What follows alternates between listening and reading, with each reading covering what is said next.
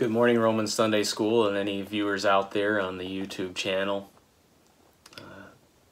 This morning we are going to cover down on Romans 13 verses 8 through 10, and we will discover more. Again, it seems to be a repetitive theme with Paul, is that we need to be obedient to God now.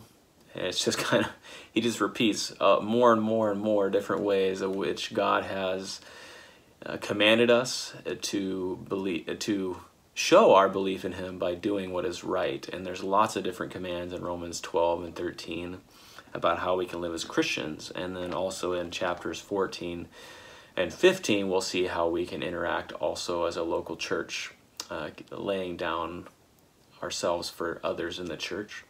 And Paul deals with a few issues there in the church of Rome between Jews and Gentiles in chapters 14 and 15. And we will get to that section soon.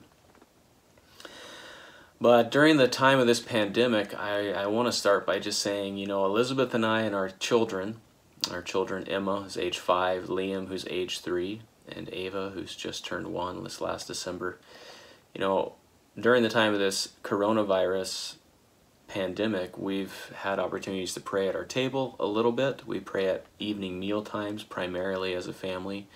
And we also pray with the kids at night before we put them to bed. And lately, I've had a lot of prayers with Emma, praying for the church, especially during this time more, and mention it more at our evening family at mealtime prayers. These are short prayers, it's nothing too extensive. And obviously our kids are young, so I try to watch what language we use. I probably confuse myself with my big words that I think I know anyway, but we've been praying more for the church body here at Community Bible Church and around the world. I have thought a lot about different people in different situations and what that's been like for them, and how some people will struggle more than others during this time.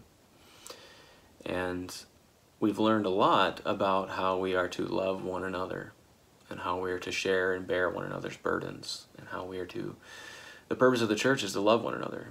One of the purposes is to exalt Christ, but we also exalt Christ by obeying him. And his second commandment is to love one another, to love your neighbor as yourself. And in the church, that is to be especially true. We are to love and bear one another's burdens well. We are to be striving for that.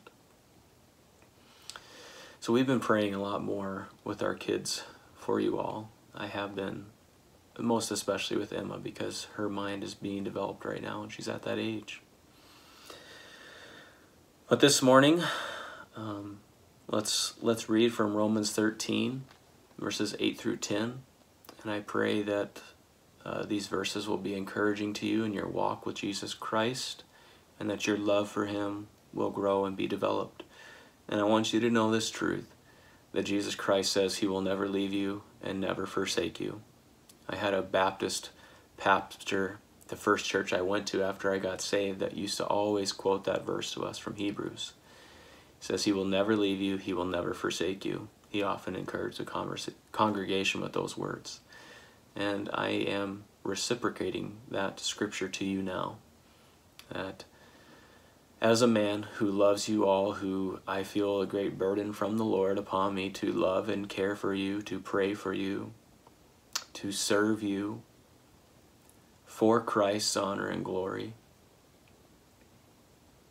I want you all to do well in the Lord, and it's my great prayer that you will know him more, and that you will love him more, that you will see how much he has loved you, and that you will worship him with your life, because he will reveal to you how great he is more and more each day as we walk toward him together as a body. So please join with me now, looking at our Lord and Savior's word together, and let us work together to honor him as a people that he purchased with his own blood for his own possession, that would be zealous now for love and good deeds. Romans 13:8 says this, "Owe nothing to anyone except to love one another, for he who loves his neighbor has fulfilled the law. For this, you shall not commit adultery, you shall not murder, you shall not steal, you shall not covet. And if there is any other commandment, it is summed up in this saying, you shall love your neighbor as yourself." Love does no wrong to a neighbor. Therefore, love is the fulfillment of the law.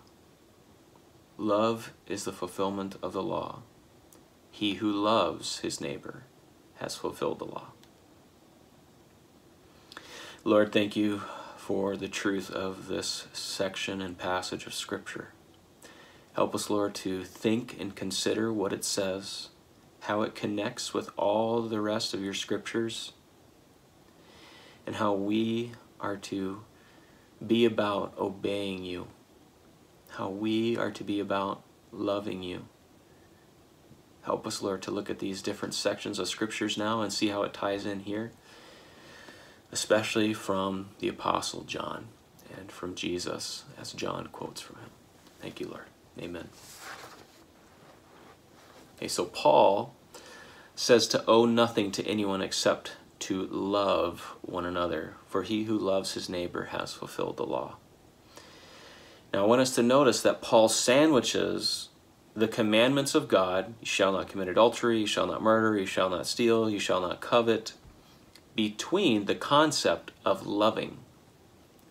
Paul sandwiches these commandments of God between the concept of loving. And so if you look at verse 8, he says, he who loves his neighbor has fulfilled the law. And then he says what those commands and laws are. And then in verse 10, after those commands, he says, love essentially does no wrong to a neighbor. Love is the fulfillment of the law. And I want you to notice that twice Paul repeats himself. In the first, he says, he who loves his neighbor has fulfilled the law. Notice, fulfilled the law. And then he repeats that again at the end of verse 10. Therefore, love is the fulfillment of the law. So he who loves continues loving and keeps on loving and continues to love has fulfilled the law. And what does Paul say at the end? He says love, continual love, an ongoing attitude and pursuit of love toward your neighbor is the fulfillment of the law. I want you to take open that. And now let's look into that together a little bit now. Love is obedience as Jesus defined it to his disciples. Jesus modeled obedience for us, and he said, I have come down from heaven not to do my own will, but the will of him who sent me. Jesus loved the Father, and he desired and willed to do the Father's plan. He offered his life to the Father, his will, all of his power, to the tasks that the Father had asked of him. There was no rebellion in the second person of the Trinity, God the Son, Jesus Christ of Nazareth. There was perfect harmony and mutual love between the Father and the Son. And Jesus says, and as we can see, love displays itself in the acts of obedience. This is what John says in John 15, quoting from Jesus. If you keep my commandments, you will abide, dwell, rest in my love, just as I have kept my Father's commandments and abide in his love. So look at what Jesus is pointing out to us. When teaching his disciples about the definition of love, which is obedience, Jesus explained it that way, that love is obedience. Now this is, first I want to make this clear. This is not a prescription of how one is to be saved. For no man has ever loved God first. So that can't be how we're saved. We can't be saved through obedience, because God very clearly says, God loved you first. God loved us first. We didn't love God first. We didn't win or merit his love. God loved us first, the scripture says, and it says that he laid down his life to purchase us while we were still his enemies, while we were still rebelling. And you can read that back in Romans 5, 6 through 10. Romans 5, 6 through 10. The reality is that we ourselves are love gifts shared between the Father and the Son. So the Father and the Son, we are trophies of his powerful, victorious love and the power to purchase us from sin and slavery. And that's a picture of what the Passover was. Is in ancient times, God delivered the Israelites from slavery to the Egyptians, and when Jesus has the Last Supper meal, Passover meal with his disciples, he says, "This is the blood of the new covenant. This is my body broken for you." And the blood, his blood is the life. If you look in Leviticus, it says, "The life is in the blood for the sacrifice." And Jesus' blood and his body are the complete unity of what we get to be united to. That Jesus really did. He is the one, he is the person in which we find our hope. He is the one who satisfied God's wrath on our behalf so that we do not have to spend an eternity in hell. And it is Jesus Christ that has freed us from sin and from slavery of sin so that we could walk as children of God and that we could now pursue him in love. It's Jesus' death, but through which the Holy Spirit applies his miraculous, heart-transforming power to our lives, to where we pursue God and run to God and love God, as the psalmist says, "As the deer panteth for the water, so my soul longs after you, O God." And that's the heart of a believer, is that the only place that you find thirst-quenching life is after God himself. That's where you find your thirst to be quenched, is in God, pursuing God himself.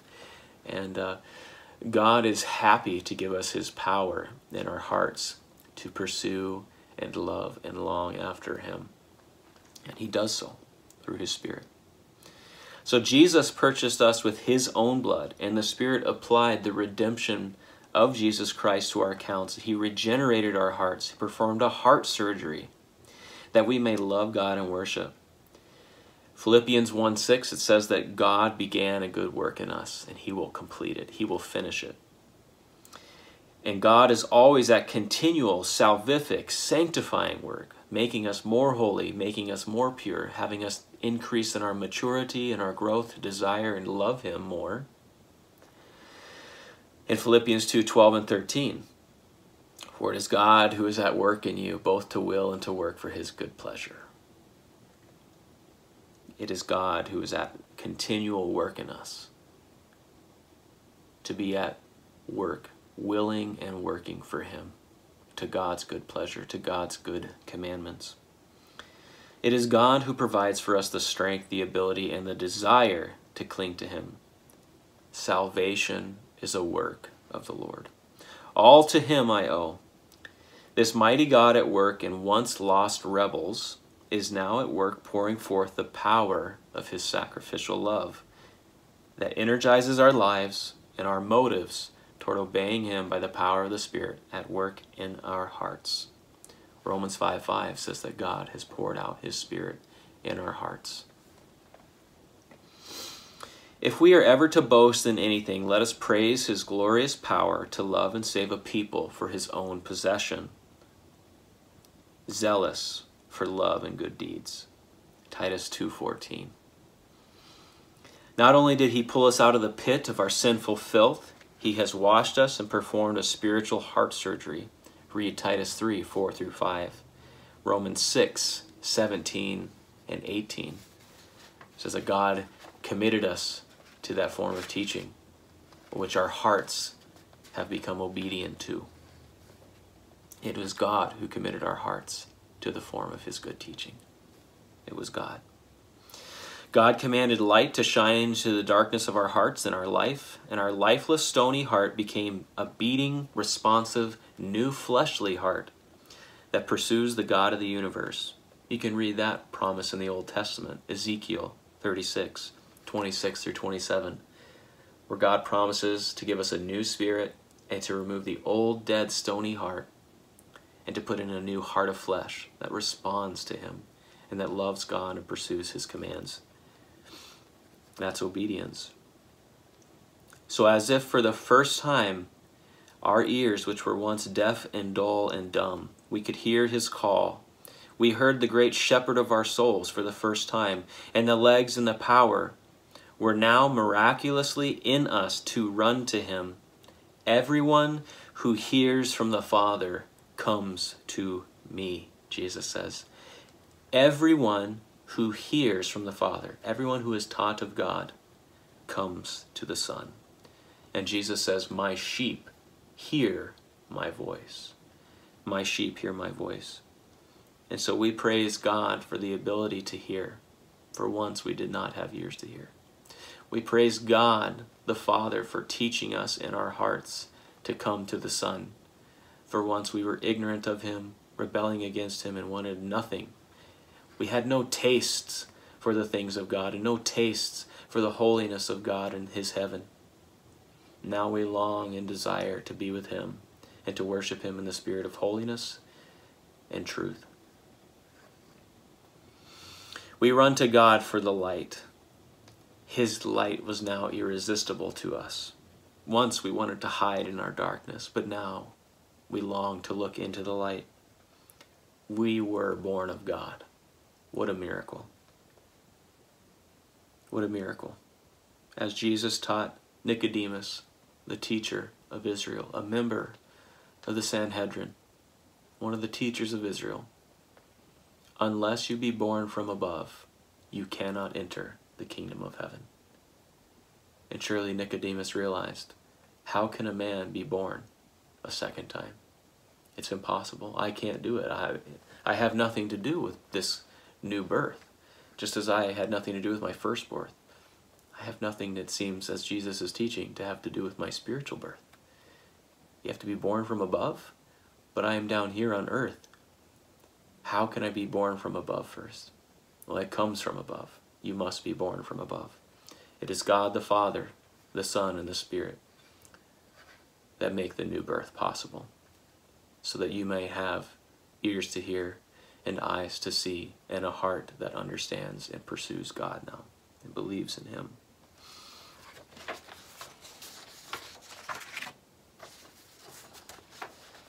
So how should we respond to this wonderful message and to the truth of which we see that God is the one who loved us first?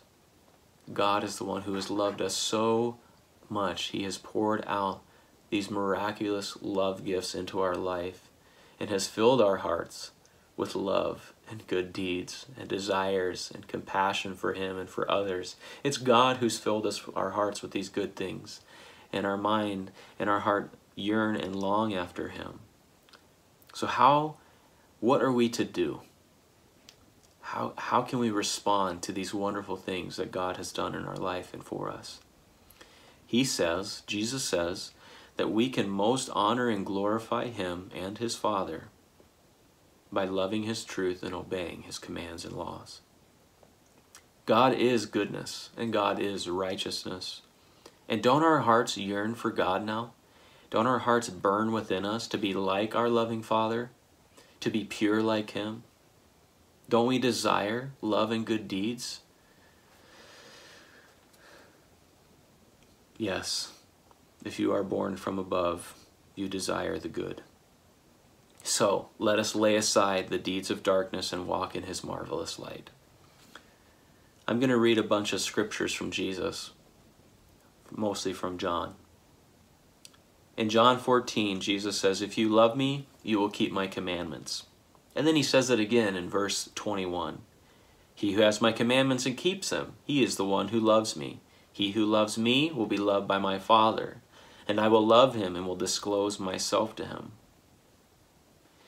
Verse 23, several verses later, Jesus answered and said to him, if anyone loves me, he will keep my word. Notice the theme here? Jesus is repeating obedience is how you love. You want to love God? Obey what he says to do with your life. Obey all of his commands in Scripture. That's how you show God love. That's not how you get saved. That's how you show God that you love him. And then what it is that's evidence that you are saved, is that if you obey God's commands and laws now. because he's given you the power to pursue his commands and laws. You won't obey them perfectly. That's why it's not how you're saved. Jesus completed a finished and complete work of salvation on your behalf. The evidence that you are saved is that you love God now and that you will love others. That will be the new pattern of your life. In John 15, Jesus repeats the same thing. So you can read John 14 and John 15. You will see these themes of obedience and love. John 15:10 says, "If you keep my commandments, you will abide in my love." This is one of my favorite verses. Please memorize it. It's wonderful. Cherish it. Cherish its truths. Cherish its truths. Just as I have kept my Father's commandments and abide in his love, these things I have spoken to you so that my joy may be in you. Notice how we give Jesus joy? It's by taking pleasure in obeying his commands and laws. That's how we show Jesus love, and that's how he takes pleasure and joy in his disciples. Seeing them obey him. Seeing them obey him. Seeing us walk in his truth and obey. That brings Jesus joy. And I pray that that's your desires, to bring Jesus joy with your life. And he says, and that your joy as my disciples may be made full. So not only do we bring Jesus joy by obeying him, Jesus says your joy can be made full by obeying him. Jesus gives a promise here that we can have a fuller joy, fullness of joy, and more joy in God. The more we obey, the greater joy we will have on this earth in our walk as a disciple. And in other scriptures you will learn that the greater your reward will be in heaven. Every moment that you take to strive after God more will be rewarded. And I believe that's, some theologians believe that is with greater joy in heaven. And that's up for debate. We can talk about that later. 1 John, the letter of 1 John, chapter 3, John the Apostle says this, "Beloved, now we are children of God, and it has not appeared as yet what we will be." So he's saying we haven't received our redemption body yet. "But we know that when he appears, when Jesus appears, we will be like him, because we will see him just as he is. And everyone who has this hope fixed on Jesus purifies himself just as he is pure." And so this is what I want you to see, is that every disciple, every believer who has this future redemption hope fixed on Jesus, you're waiting that future day when God will glorify you with a new body to dwell with him in eternal light forever in the new heaven and the new earth. That is our future hope, that Jesus has the power to give us eternal life and in a new glorified body, as Paul taught us in Romans 8 and also in Philippians 3:20 and 21. We are waiting for our transformed new body. You can also read about that in 1 Corinthians 15. The immortal is to come. The immortal body is to come. That will be sinless and incorruptible, not able to fall into sin, as the first Adam and all of us were made, the ability to fall. Now, we were all born under the fall, but another topic, another day. Everyone who has this hope fixed on Jesus purifies himself just as he is pure. And so we notice there, what does John say? He says everyone. He doesn't give any exceptions. Everyone who has their hope fixed on Jesus Christ in the future day of their redemption is purifying themselves just as he is pure. And so we look at our pure Savior. What John is saying is that disciples who love Jesus and who have been transformed by Jesus and know that Jesus is their Savior, they look at Jesus and they know in their hearts they are to love him. They are to purify themselves because that's who he is. And they want to be like him. It's like you want to be like your older brother or like your daddy who loves you. You want to pursue your Father. You want to pursue your Savior and be like him. And they are righteous and good. And so you will be about pursuing righteousness and goodness. No exceptions. John doesn't leave any room for exceptions. You will be purifying yourself just as he is pure. And that's the way you can know you're a disciple, is if you love Jesus and your desire is to be more and more pure. and you are pursuing walking in that way. Now to Peter. In 1 Peter, Peter says this, 1 Peter 4, verses 1 through 4. Therefore, Peter exhorts us, since Christ has suffered in the flesh, arm yourselves also with the same purpose, because he who has suffered in the flesh has ceased from sin, so as to live the rest of the time in the flesh, no longer for the lusts of men, but for the will of God. And so the rest of our earthly walk after we're saved is to be pursuing the will of God. And the will of God for you is obedience to his commands. Verse 3, for the time already is past is sufficient for you to have carried out the desire of the Gentiles, and he's going to name the sins, having pursued a course of sensuality, lusts, drunkenness, carousing, drinking parties, and abominable idolatries. In all this they are surprised that you don't run with them in the same excesses of dissipation, and they malign you. They make fun of you. They belittle you. They call you evil now. They don't like you anymore. So let's look at what that says. These Gentiles are essentially the unsaved, the unbelievers. They are surprised that you aren't living the same lifestyle with them anymore. And so when you get saved, people should be shocked by the radical heart transformation in your life. There should be a great new direction, turning away from sin, repentance, and walking after the purity of Jesus Christ and holiness. It's not sinless perfection, but it is a completely new direction, running away from sin, falling, running away from sin, falling, running away from sin, and running toward God with humility. God, be merciful to me, the sinner. Pursuing God from a pure heart. Romans 13, Paul says this. Back to Romans 13. Do this, Paul says, knowing the time, that it is already the hour for you to awaken from sleep. For now, salvation is nearer to us than when we believed. And so Paul is talking about the future salvation. 1, we've been saved. 2, we're being saved.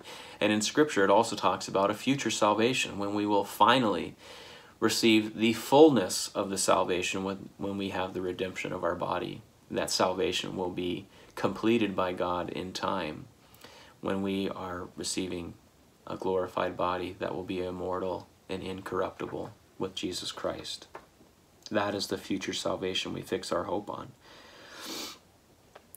Paul says that the night is almost gone and the day is near. Therefore, let us lay aside the deeds of darkness. So just like Peter just said, therefore, lay aside the deeds of darkness. Put on the armor of light and let us behave properly now. So always the command for a believer, stop sinning, pursue the light, and do what's right and good. God's given you a new heart and the power to do so, to walk this life. And if you don't see that, be afraid. Perhaps you haven't truly repented and believed. Perhaps you don't have the new love of God poured out within your heart that pursues him now, pursues a love for the church, and pursues a love that prays for people, loves people, and seeks to lay down your life for others, as Jesus laid down his life for you. Let us behave properly as in the day, not in carousing and drunkenness, not in sexual promiscuity and sensuality, not in strife and jealousy, but put on the Lord Jesus Christ and make no provision for the flesh in regard to its lusts. So Paul says we are to put on the Lord Jesus Christ. Peter says we are to pursue the will of God, which are the commands and the laws of Jesus Christ in the New Testament. And John says this, everyone who has their hope fixed on Jesus Christ purifies himself just as Jesus is pure, waiting for that future day, longing for that future day, groaning and pursuing that future promised redemption. And it is such a sweet, sweet vision for us to have our hope eternally set on Jesus Christ and his promise that all sinful lusts that remain in our flesh will be gone, and that we will be given a new body, glorified body that will be incorruptible. No more falling, no more stumbling at all. There will only be perfect worship in heaven, there will be perfect obedience. And so because that is true, believers know we are to pursue that now, that we are to head in the heavenly direction. If that's the future state, sinless perfection, then we are to pursue Jesus Christ in that sinless perfection now, knowing that we won't arrive in our own strength and efforts, and that only Jesus can complete that one day future when he gives us new glorified body. Then he will get all the glory, because it is only he that can resurrect our body and make us truly sinless and make us truly incorruptible and immortal. God, thank you for that truth. Help us to realize that we are to be like the deer panting after the water, that we are to be a disciple that loves your teaching, that loves your law, and that loves pursuing doing no wrong to our neighbors, that we are to seek to do love and kindness and goodness to our neighbors, that we are to encourage them, that we are to love one another, bear one another's burdens, that we are to lay down our lives sacrificially as Jesus Christ laid down his life for us, the church, his beloved, his believers. God, help us to be about love and good deeds. We believe in your power. We believe that it is you who has given us the power to pursue you and to love you. Lord, please be with everyone during this time of the coronavirus. I ask that you would strengthen their hearts, that they would be encouraged, and that they would take courage. God, if there are lessons that you are teaching us in all of this, help us to learn them. Help us to be humble, to be more prayerful, and to be thankful for the so many wonderful things that we've had before, and that we will oftentimes, Lord, it's in the times that we're hungry that we realize how good the food tasted in the past. How many good things that you had given to us. It's sometimes through hardships that we learn to appreciate things in greater ways. I know I've learned this more once again. God, please help the disciples. Help your children. Help your beloved to love you more. Give us more and more of your strength and power. God, reveal to us more of your truth by the power of your Spirit. Grant it to us. Grant us to be holier. Grant us to love you and cherish you more for your honor and glory, and for your joy and for ours to be made full. Amen. Thank you.